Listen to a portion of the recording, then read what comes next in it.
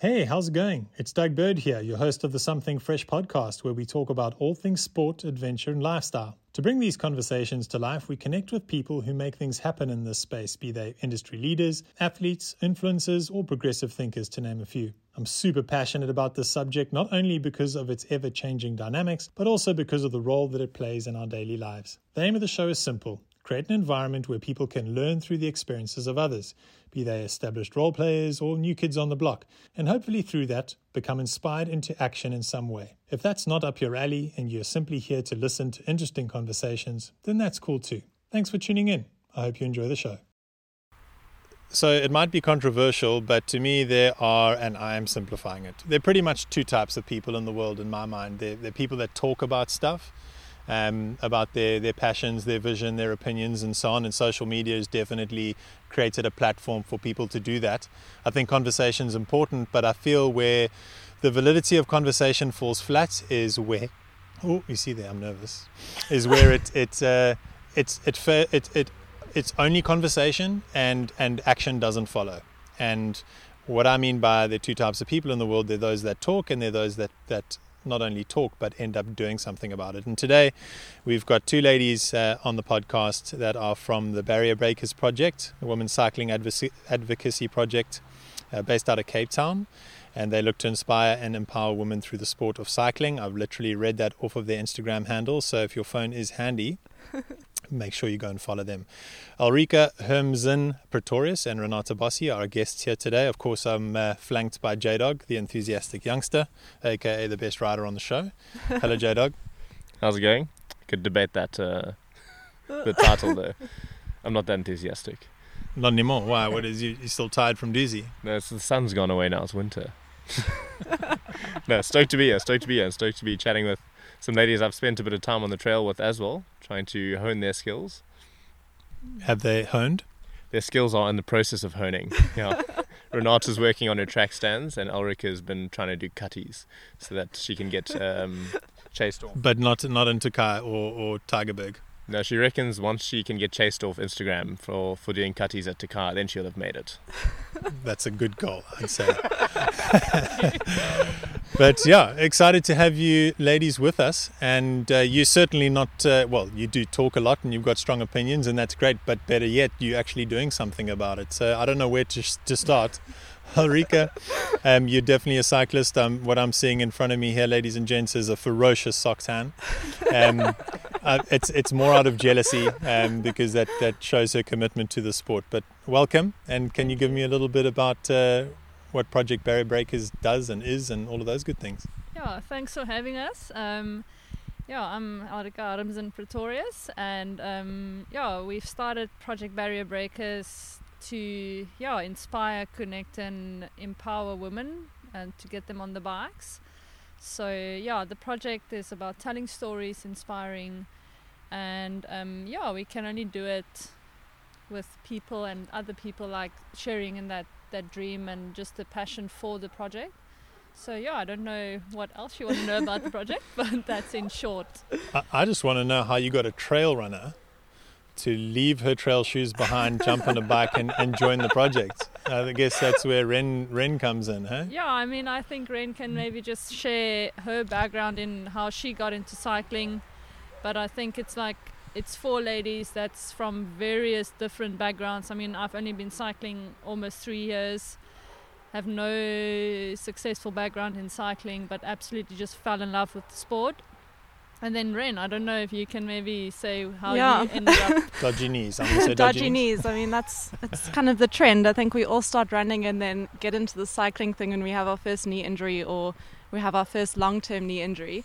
But I was an avid trail runner, really, really enjoyed that, and then just couldn't fight the knee injury anymore, so I bought a bicycle and never looked back. And then So you're two of the four. Who are the other partners in crime? Yeah, so we've got Taylor Setskorn. She's been cycling, I think, the longest from all of us. I think most of her life. I mean, she's absolutely a beast going downhill. I need to... she actually needs to do a skills clinic with all of us, I feel. I'm normally like, if I'm behind her, I just need to, like, when I need to recover going down, I'm not recovering because I just need to like focus, not to fall on my face. And then we've got Tegan Phillips on board. Yeah. It's my riding partner. She's more of a roadie who we're busy converting into a mountain biker, but yeah, definitely more of a road rider, very good at endurance stuff. Yeah, definitely not an easy riding partner to have. No, yeah, it's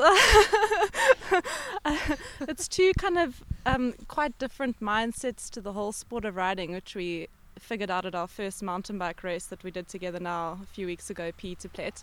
But yeah, you kind of get your head around it and learn on the go. And does she ever just like at the end of a stage race want to keep on riding because she's only warmed up after 60 k's? I can actually tell you about our first training camp.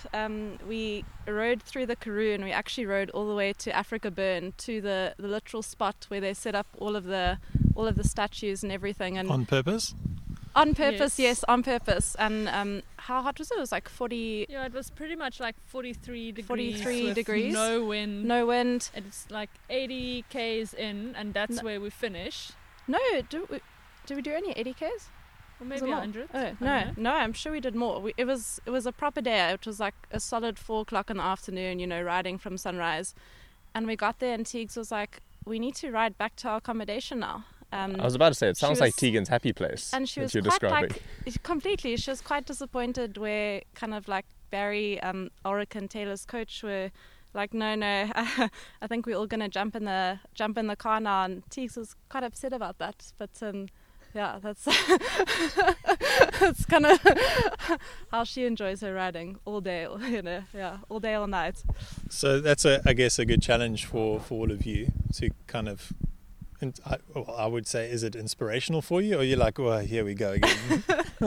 Yeah, I think, I mean, it is nice to have that kind of mindset in the team, but it's also like the different stories that we all want to share to inspire different women, because I feel that, I mean, not all women want to race bikes. They maybe just want to go on a bikepacking trip, or they want to go on this like 500k ride, if you want to call it a ride, and not or survival. Just do a 30k road ride and get through that, you know, like something like getting just to kind of accommodate for, you know, that end of the spectrum as well. Ulrika setting the bar high.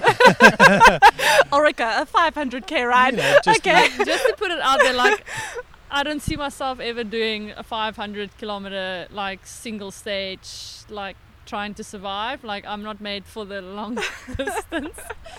But I think it's important, like, to put it out there that, I mean, Taylor and myself will be racing in the elite categories, like, to show that it's possible to go from absolutely nobodies to trying to stick to the pros.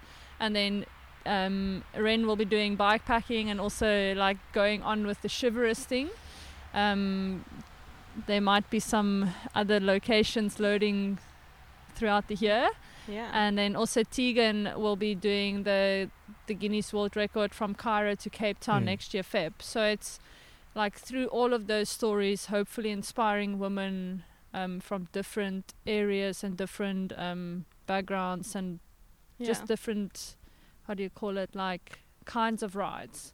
Not everybody want to race, as we said before. So yeah, we try and be there and for also everybody. just through our group rides, like we've got a nice setup now with East City Cycle. So every Friday we do a Femme Friday, and the idea is just to connect the greater cycling community of women in Cape Town, because, you know, there's women riders out there, we see them every day, but they're often by themselves, and we just want to connect everyone and, you know, grow the community as a whole and make a space women can come if they're new to cycling or if they're advanced riders and just ride together.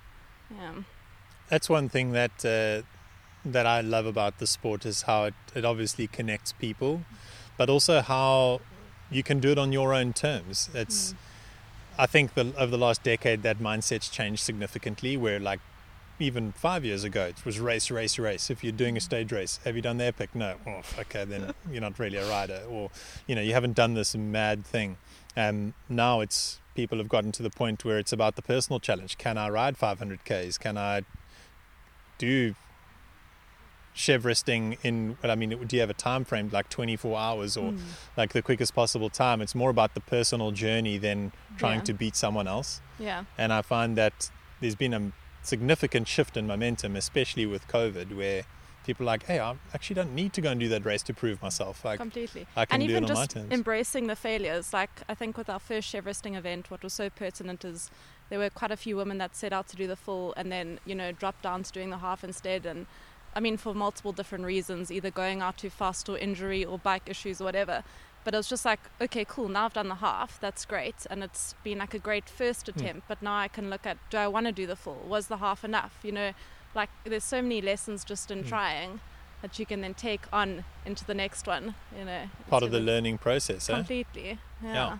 Battling the saddle sores and the cramp and the nutrition and how you fuel and when you rest and all those good things. So I guess we've talked a bit about the active stuff that you're up to. Yeah. But where did the idea come from? I mean, 4 different people, 4 different walks of life in many respects. What connected you all and where did it start? So I ended up riding Wines to Wales not last year, the year before, with a friend, Bianca Silbauer, and we ended up not racing or riding the women's event. That was the first weekend. I soigneered for Ariane Luthi, and so we rode the men's race, but we were finishing, I think we came second within the ladies race, although there was quite a nice bunch of ladies riding that one as well. And then afterwards I was just quite curious to see like how the weather was quite different, our distances was quite a little bit further than the ladies actually, and I just compared our times with the elite ladies, and I think we would have come like top 10. And I mean, that was my first stage race, and I've always been like super competitive. Maybe too much. But I didn't come from, I literally go downhill like having no skill. So the chances of me crashing is like 50%. Like literally, maybe more even. I feel like we share that in common. And I started in the November, the year before then, and I literally crashed every single ride from November till February, and I rode pretty much 3 to 4 times a week at least. So I did have a lot of crashes, but what's that crash ratio meant to be? It's what, like 1 in every 10 rides you meant to crash, otherwise you're not pushing hard enough. Well, so you just got that all out the way in the beginning. I'm pushing way too hard. Let me just take all of those had boxes. no skill. 10 crashes in every ride. It's not sustainable. You had a pretty advanced group by the sounds of things that you sort of got into the riding with. I just met up with this gentleman sitting in Kauai, and he said, well, I can maybe connect you with a bunch of guys riding in Stellenbosch. And I mean, they in Afrikaans I need to call them oom because they're literally as old as my dad. But out of them telling me not to, I didn't end up doing it. But they were all training for Epic. So in November, hopefully for March, you are slightly fit already. So we went up Salkie for my second ever ride. I was so tired when I got to the top. I didn't end up going onto the single track because 1, I didn't know the single track, and 2, I knew I would definitely crash. What's the elevation gain at Salkie? It's like 400 meters vertical or something. Isn't it? Like, it's hectic. It's very hectic. I don't know the number because I did, but I don't know if it happens to anyone else. But when I go through really traumatic experiences, my brain just erases it from my memory, so I can't remember. But as a second ride, I think we need to be fair to the ladies listening in. Like, that is a beast for your second ride. If you are not in that category, don't worry. Just climb on the bike. You don't have to start there. Yeah, so just to take it back, so we ended up, riding Wines to Wales, out of curiosity, compare my times. Curiosity, competitiveness. Yeah, like whatever you want to call it, you can label that. But, and then I just started to think of like, why is there so little ladies teams in South Africa specifically, and started like just putting some thoughts onto paper and just chatting to a couple of people. And then it wasn't Barrier Breakers, it was literally Team XXX. Triple X. That would have been quite cool. Or XX, like I can't remember. Really badass. But did you have Vin Diesel on your cycling kit? Definitely not. But so I pulled up like in hard lockdown this massive document, like it literally felt like a PhD. You know all about this. Yeah, because I did finish my PhD. Dr. Ulrika. So yeah, She's busy, yeah. Do we have to do the intro again? no, please don't. But yeah, so I pulled up this document which ended up being super, super long, and I just realized, like, at all the events it's like 4 to 9% women, and it's so little. And as time went on, it was like literally lockdown. Everybody said to me, like, you won't get sponsors and all the normal stuff. And then I don't know even how I got connected to Ren and Yeah, first to Taylor and then to me. yeah, so Taylor and myself ended up riding quite a bit together through Joanne Dobinson. That's biking in the bush. And yeah, we just like clicked. Yeah. So it was always me and Taylor, and then invited me on board, and I knew Taylor from my very first kind of bike packing mission as well. First time on the mountain bike. Did a 2-day bike packing mission to Grayson, which was pretty intense. Yeah, I don't know why she would want me to join the team after that, because I redlined the whole way and didn't really show up very well. But it was also quite a thing of, like, they started Chiveristing, and we really had quite a lot of mutual, like, goals and just passions. And I just said to them, instead of starting 2 different things, why don't we pull Chiveristing under Barrier Breakers? And I must be honest, like, Barrier Breakers, like, the whole, like, going from this massive crazy document trying to put something on paper, it changed actually quite nicely into what we are standing for today.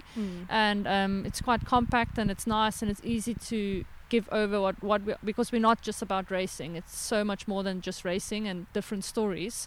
But yeah, I mean, easy for people to relate to, I think. Yeah, I mean, if I had to go back and try and, like, comprehend what I was trying to put on paper in the beginning, it's always got the thought of, like, what Barrier Breakers are about or is about now, but it was quite difficult to put it in words. And, like, all 4 of us, we are like a family, and yeah, quite close. And I just think it's because we got the same goals and same passions towards the same thing. So the team all started coming together at the right time, it seems. Was there anyone else, like, outside of you girls yourselves, that was quite instrumental in making it happen? I don't know. Your coach, Barry Austin. Yeah, that's quite an interesting... I recall some good stories. Yeah, he's quite, like, he coaches, like... Yeah, he's an average coach. No, I mean, it's only like the Pauline celebrity... Prevost, she's not too bad. What's it to... The name's familiar. Yeah. And, like, Robin de Groot. She's also not bad, eh? Top 3 in the world, top 4 in the world most recently. How many world champs does Pauline have now? 2 golds, 3 golds. I don't know. I mean, but it's like I she's can't the keep only track, woman but I that's just know lots about her won, rabbit. like, road, cyclocross, and cross country, and one. Like, it's quite Olympics. Like, she's an absolute machine. So, in other words, if you're listening, that was a bit of a bad joke on my side. Barry's a weapon. He knows 1 or 2 things about how to coach humans to ride bikes. And the sport of cycling. Yeah. So I mean, he worked on Canyon Shrams, the lady team, like on that team, a road team. And yeah, I mean, when I started cycling, I mean, you start recognizing names, and so I saw somewhere on a post from Pauline's side, Barry, and I never put 1 and 1 together, but we moved back to Melkbosstrand, and I didn't know he's from Melkbos, but then somebody said to me I need to chat to Barry about the project, and then when I put 1 and 1 together, I'm like, no way I can chat to him. Like, there's no way, because I'm like this absolute nobody in cycling with no background. I don't even know how to cycle properly. There's no way that I'm going to do it. And then he put together this, like, urban challenge during lockdown, where we just, like, go on a Monday and you've got a week to finish this whole segment, and the best woman, best man wins. And I actually managed to, like, win an AeroPress or something, because I ended up being the fastest woman on the section. Shock and horror. Yes. and slight side note, competitive Ulrika. Slide moving off to the side there. I've just bought an AeroPress. They're damn expensive, so good job on winning one. No, it's actually, what a win. Taylor and myself had to share it, but so we've got a thing, if we go on an event, this thing needs to go with now. Fair. But I didn't see it at PE to Plate. I didn't receive my wasn't... morning coffee. So, but you were in another tent. Okay, that was the issue. So it actually was happening. No. But yeah, so I ended up like going for a ride with Barry because I just emailed him like, I want to chat to you about something. And if you get That's an very email specific, from Ulrika, you must know that it's not a small question coming. It's usually quite a big one. no, and he said, no, let's go for a coffee or a ride and then coffee. And off we went on this ride, and I absolutely have no idea what I tried to explain to him, because it wasn't just like Barrier Breakers project, or the project is about this, this and this. It was like I tried to survive, first of all, like keeping up with him, and then secondly trying to explain something that I couldn't yet comprehend what I'm trying to explain. So I don't know what I said to him, but he said to me he would like to be involved, not just as a coach, but maybe just as a mentor, because he knows the industry, and like he's been instrumental in like giving insights of where, what and how. So I must say, yeah, I think it's Barry. Yeah. And then I think Joanne, like, that's pretty much like where the girls met each other. And if it wasn't for that kind of platform, what she puts down there, like for women to go on a ride together, I don't think we would have all met up. Yeah. So I can't think. Maybe I'm missing somebody now. But So an overview, your second ride was to Salke and your first coach was Barry. yeah, and it's still Aiming low. Barry's. Aiming low. I survived now for a year, so I'm actually bringing up the average side of the team. How to get into mountain biking with Ulrika.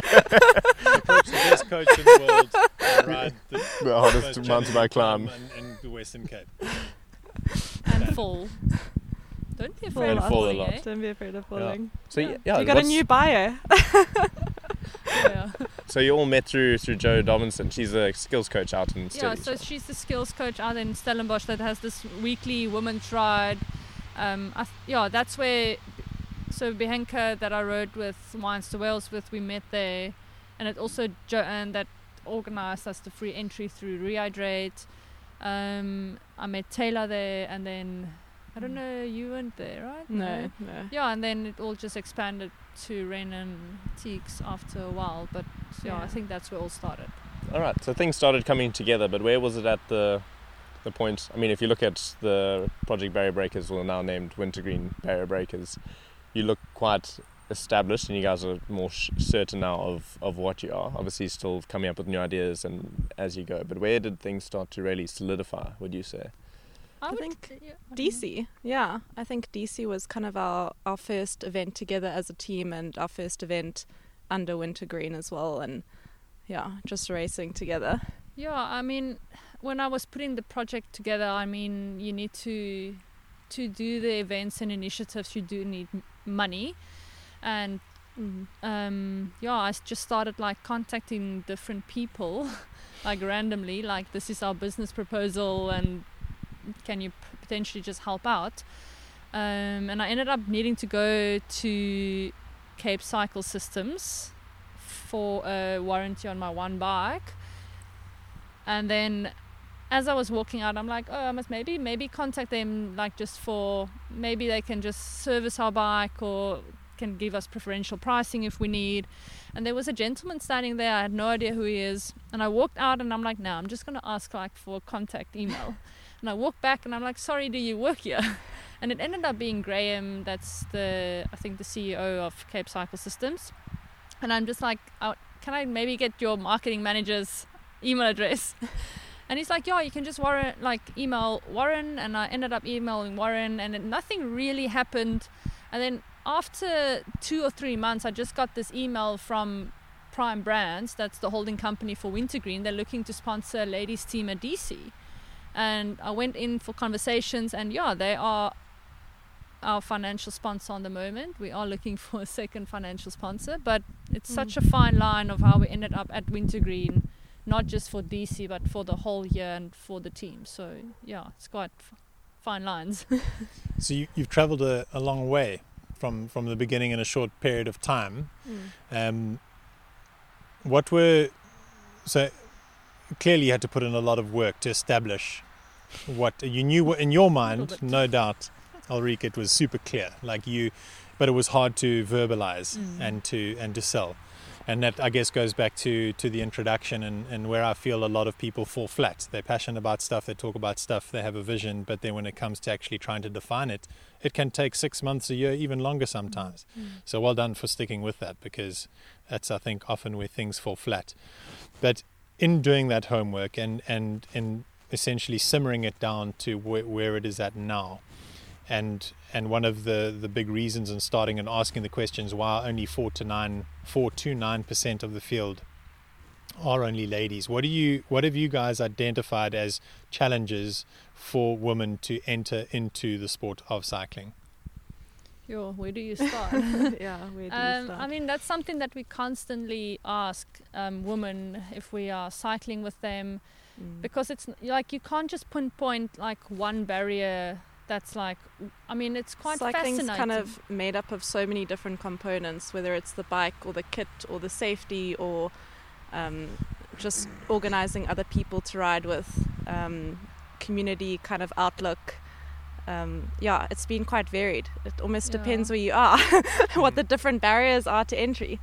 Yeah, and I must say, like, I think at events especially, it's going to be like a collective kind of effort there's no way on earth that it's something that you can only do as one person. That's why I think it's really important to have a team of people. And I mean, I couldn't have done it on myself. I mean, I only have one story to tell.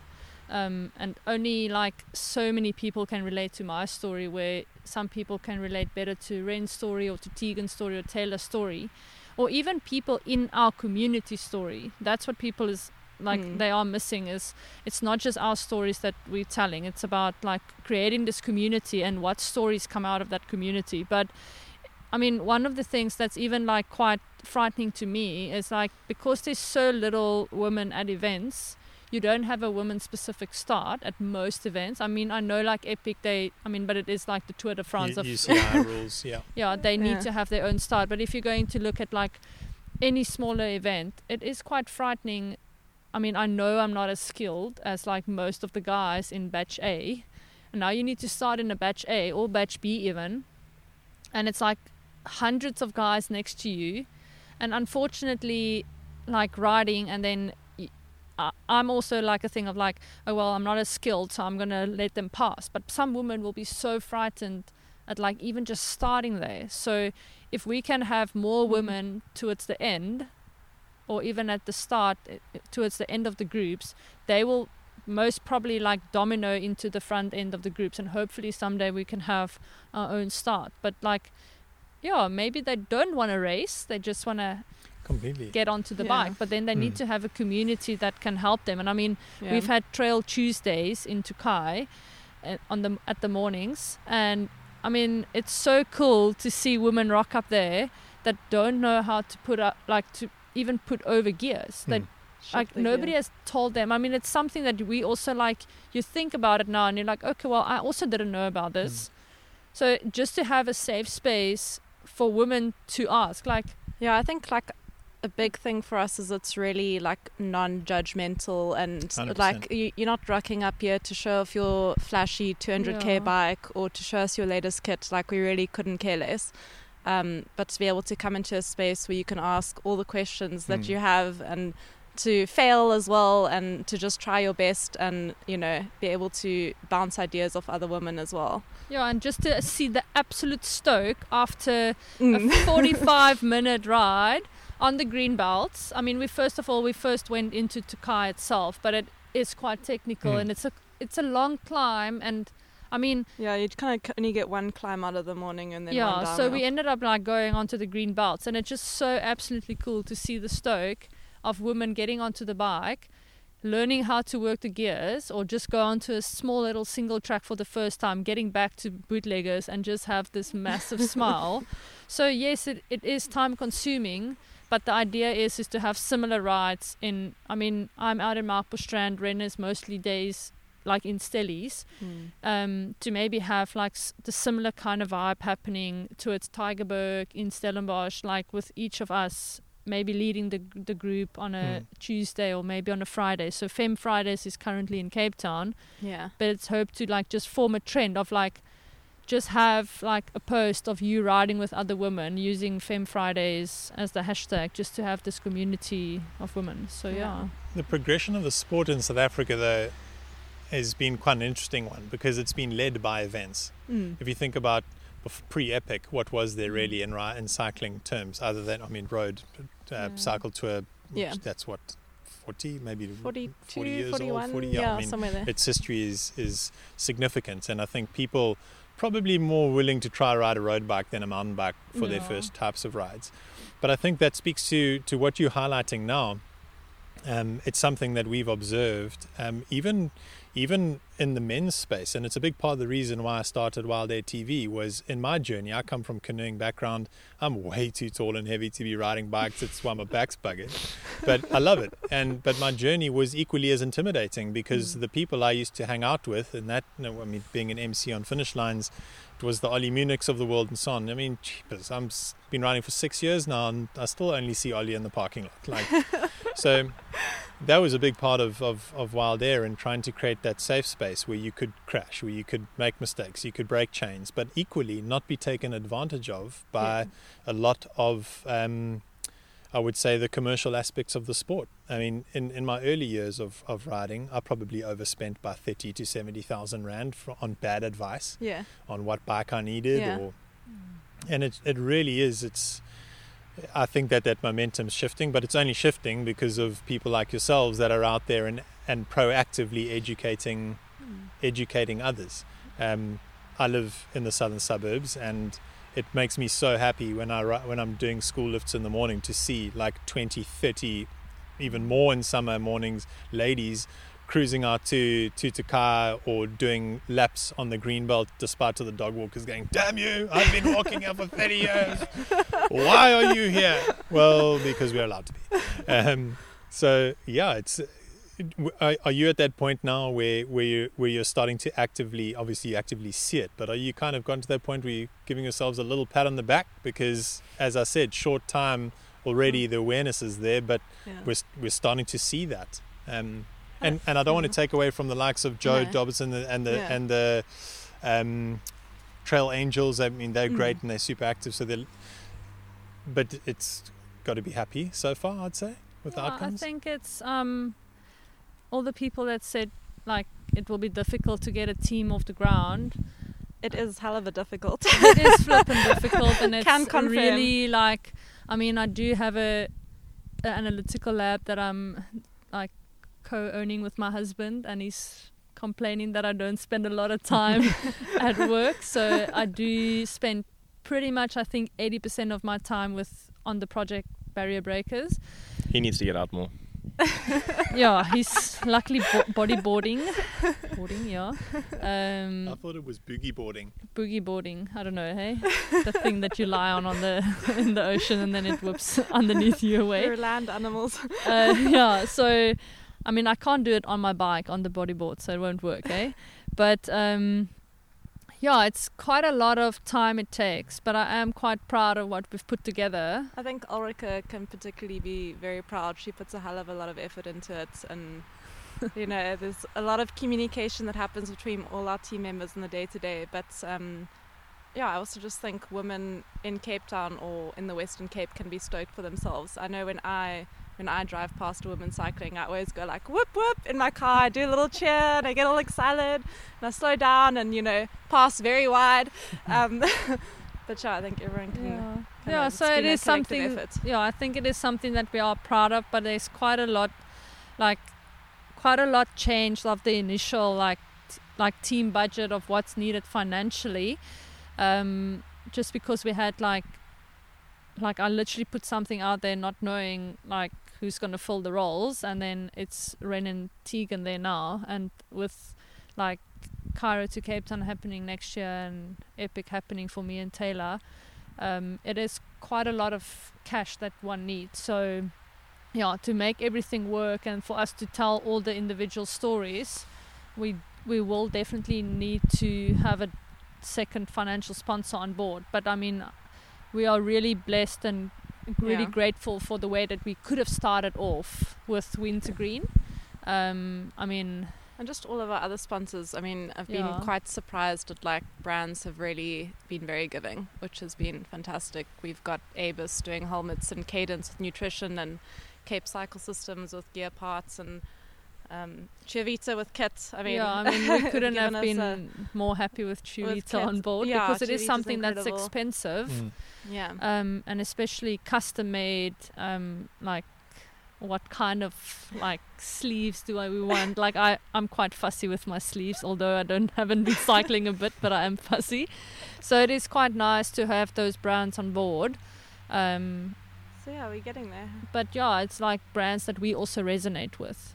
Completely. that- Well, I mean, I think a reflection of the value proposition you offer as I wouldn't say organize, like an association almost, is evident, because more and more brands nowadays are realizing very quickly that chucking a logo on some kit and having the person that's standing on the top step of the podium is actually not really going to cut it. Yeah. And there are a number of reasons for that. That's probably a 3-part podcast. We need to talk about that. But I find that you guys have hit the balance between actively engaging with people on the ground, enabling them and showing them how to do things, but then through things like PE to Plet, Chevresting, riding to Namibia and back, you've got those other aspects or other tools in your toolbox that bring that top level awareness. So brands achieving 2 things. Everyone sees it, they're hearing about it, they're talking about it, but then you're actively there on the mornings doing Fem Fridays, Tuesday mornings in Tokai. That's a pretty well-rounded package. So push them for money, because it's honestly, because really if you put that into the broader context of what's Yeah. happening in the sport, Yeah. there are amazing brands out there that are supporting professional teams. And during part of the podcasts we've recorded in the past is, what does it mean for an athlete during this time? What are they going to do?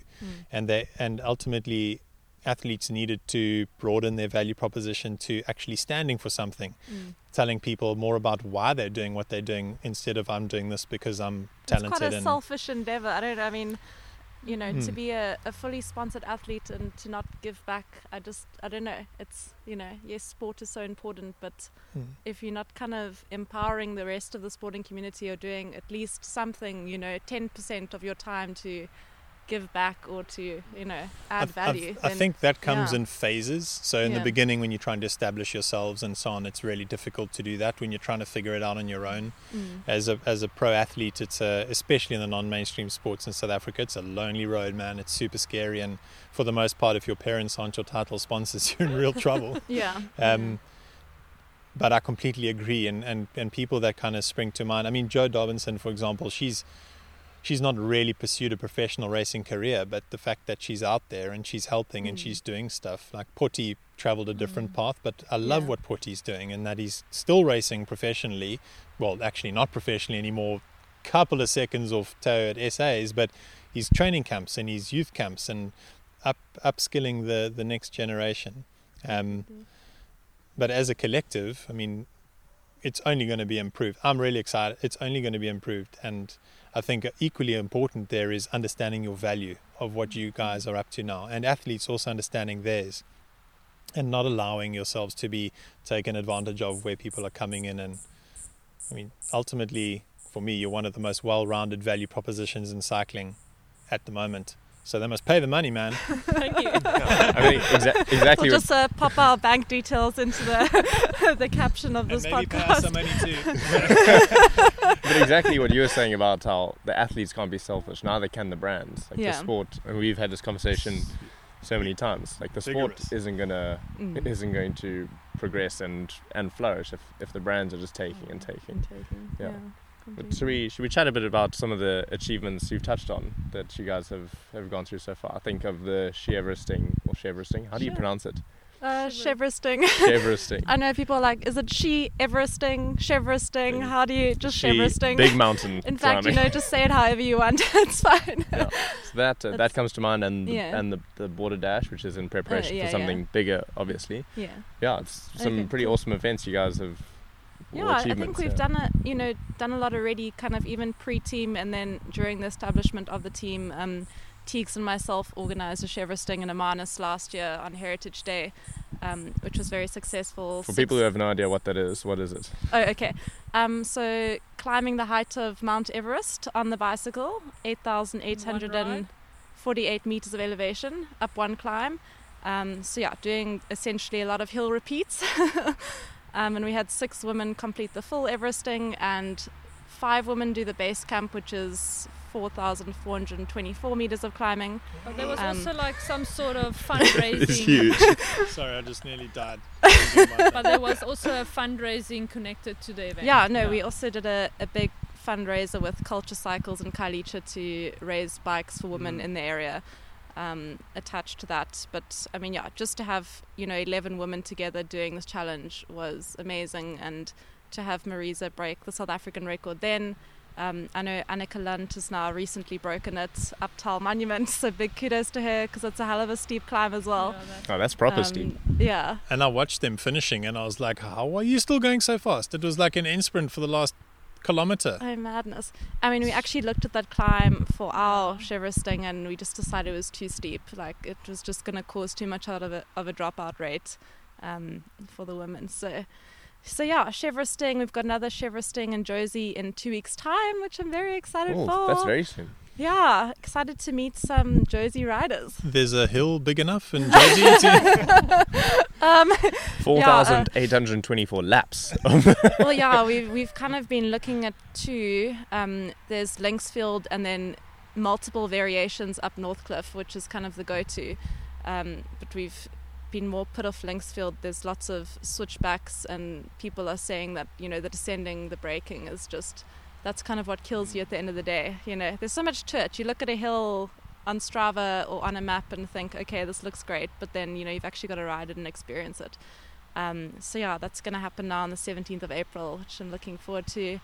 And then we're also doing one overseas, which is going to be very exciting. Wow, things coming together. Yeah, so that's going to happen more towards the end of the year. What's the plan there? With a group called Women Ride. They're based in Belgium, and I know everyone says, Belgium's very flat. How are you going to do an Everesting? But, you only really need a hill of about 100 meters of climbing. So we'll make a plan. It might not be in Belgium, so to speak, but it'll be with their group, with their women's group. So yeah, a lot going on there. Yeah. Amazing. And the border dash that happened fairly recently. Yeah, maybe you speak about that. Yeah. That was for Tegan to check how her body, like if she's capable of riding consecutive days, like 350k average. So 350 kilometer average. And yeah, the idea was just to have... Why would she need to check if she can do that? Yeah, so her end goal is to break the... break the world record, the Cairo to Cape Town. To break the world record for Cairo to Cape Town that's currently held by a man. There's currently no women record, so to set the women's record and potentially breaking the men's record. I know she doesn't want to put that out publicly, but I just did that it's public knowledge. So much like yourself, she set the bar quite low. Yeah, definitely. Are you sensing a trend? But yeah, so that's her goal, like next year, probably Feb, if everything goes according to plan. Damn you, COVID. But so she wanted to see for 5 days, so going to the Namibian border and back from Alpostrand in 5 days. How much distance is that? That's 1,440 kilometers with like 13,000 meters of climbing. I don't think my brain can actually comprehend those numbers. It's actually it's quite flat on the way to Namibia, but it's not. So Taylor and myself... Well, it is north, so you're heading uphill, basically. Yeah, the last 40 k's to the border is literally like a 40-kilometer descent. And I'm like, why did we say we'll ride with her back? From the border back. But yeah, we ended up needing to ride back. So Taylor and myself went with as support, and then we had Ray Truebound for just a little bit of media support and a bit of training. We ended up riding with her because we are in preparation for Cape Epic next year March, and we want to go for a podium position at the Africa Jersey. Also just putting that out there officially. Putting it out there officially. So how was your first Epic? Okay. Did you end up... Oh no, we got the African Jersey. Pretty average. But yeah, I mean, there's quite a lot happening. Tegan did manage to do the Namibian border dash in quite an impressive time. we did struggle with quite a lot of crosswinds. Taylor and myself ended up crashing on the road bike. I broke her bike. But any bike sponsors out there, this is your your cue. But yeah, so we did realize that we might need to stick with the mountain bikes and not the road bikes. But yeah, there's quite a lot happening. It will probably be, if everything go according to plan, there will be like a Vic Falls dash for Tegan and the team to just like take the 5 days into 10 days. She will ride back just in as a car. basically another big kind of training camp for that attempt But then next we'll year. go, so this time she was just about like, can my body do these consecutive days? The next one will be where there's, because for the record she's not allowed to draft at all. So the NAM trip, we were her wind guards, so we like she drafted behind us. So this time around she'll just go like no drafting and just see like how her body copes with that. But then also have the 2 vehicles there that she'll like mimic her Cairo to Cape Town kind of camping, to have the one vehicle go ahead, put up camp, get the food ready, and then when she gets there then that's ready. So yeah, there's quite a lot happening that we're quite excited about. And she struggled quite a bit with the saddle discomfort. She managed to figure out what was up there. Yeah, I mean, herself and Ren went for a bike setup and they both got new saddles. So she hasn't ridden with that new saddle quite a bit beforehand. It was about 2 weeks before. Yeah, so 2 weeks before. Yeah. And 300 k's a day. Not a lot of time to get used to the new saddle. And also she was quite used to riding quite a narrow saddle, and it's pretty much the same as me when I started off. Nobody explained to me the difference, like, well, people don't even realize they need to actually get a bike setup done. You know, Yeah. they're kind of like, okay, I'm going to buy this bike and ride it now. This whole still haven't done mine. It's because I'm actually scared they'll be like, so dude, you're too tall. No bike available. Yeah, but I mean, I rode for a year and a half on a men's saddle, not knowing that there's something more comfortable out there. Yeah. So she got a new saddle, and then after the first day she already had some very uncomfortable saddle sores. And then Taylor on the second day actually said to her like, well, just have my saddle. And then after the third day, her parents actually drove to Van Reinsdorp to give her touring saddle. That's quite like this leather kind of springing loaded saddle, but that's a brick saddle. Yeah. That thing quite worked, but it's quite hectic. Like, it's hectic to, I don't know how she did it. I mean, I said like, I'm not made for these 500 kilometer kind of rides. She's definitely got tenacity. Yeah, definitely. So there's quite a lot of lessons learned from there. Like, nutrition is super, super important. You can't live off donuts, Tegan. Blasphemy. Someone told Doug that. But yeah, I mean, I don't know if that answered your question. Yeah, no, okay, I suppose you put it out there with the Epic. You're going for third African jersey.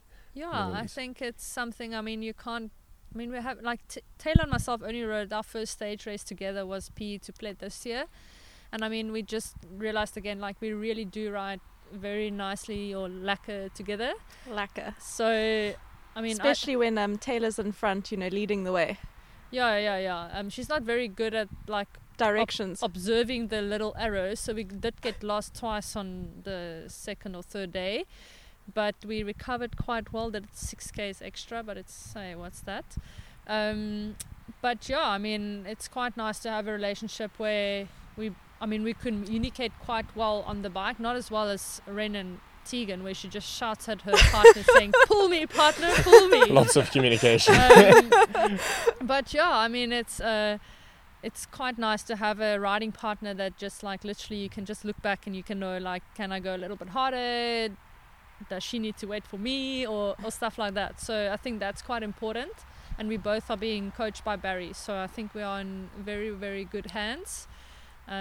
Although I don't like all the VO2 max intervals, but it's okay. You'll like them when you're on the podium at Epic. Yeah, so yeah, I don't know. I said to Barry, like, what's a good goal to have? And we said, what about like gunning for the podium at African Jersey, and he just said yes with a lot of like smiley faces. So I'm like, okay, well, Cool, I think confirmed. that's a cool confirmed goal.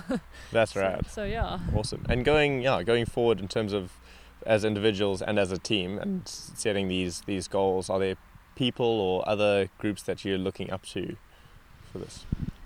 Ooh. I don't know. Do you how do you mean that now? Like, are there individuals in the sport that you look up to as Inspire us. that inspire? Yeah, definitely. I think kind of more on the bike packing front and just on the more, I don't know, women empowerment and equality front. Lael Wilcox really inspires me. She does a lot of very hardcore races across continents, and it was kind of only when she got her first kit sponsor that she actually started wearing cycling kit, which I think is just shows that, kit and bikes aren't really an excuse. You just need to get out there and do what you want on your bike, and go set badass goals, and the rest will kind of fall into place. Yeah.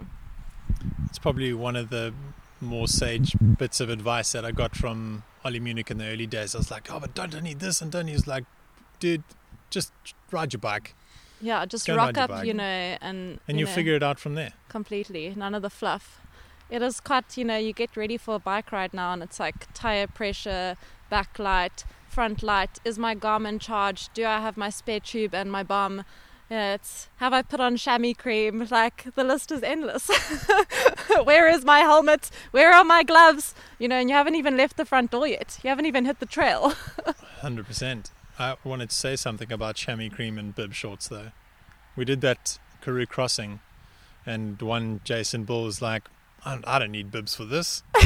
And he rode in basically his enduro shorts with no bibs for 300 and whatever Ks. How'd that go for you, by the way? I didn't actually end up asking. You were walking funny.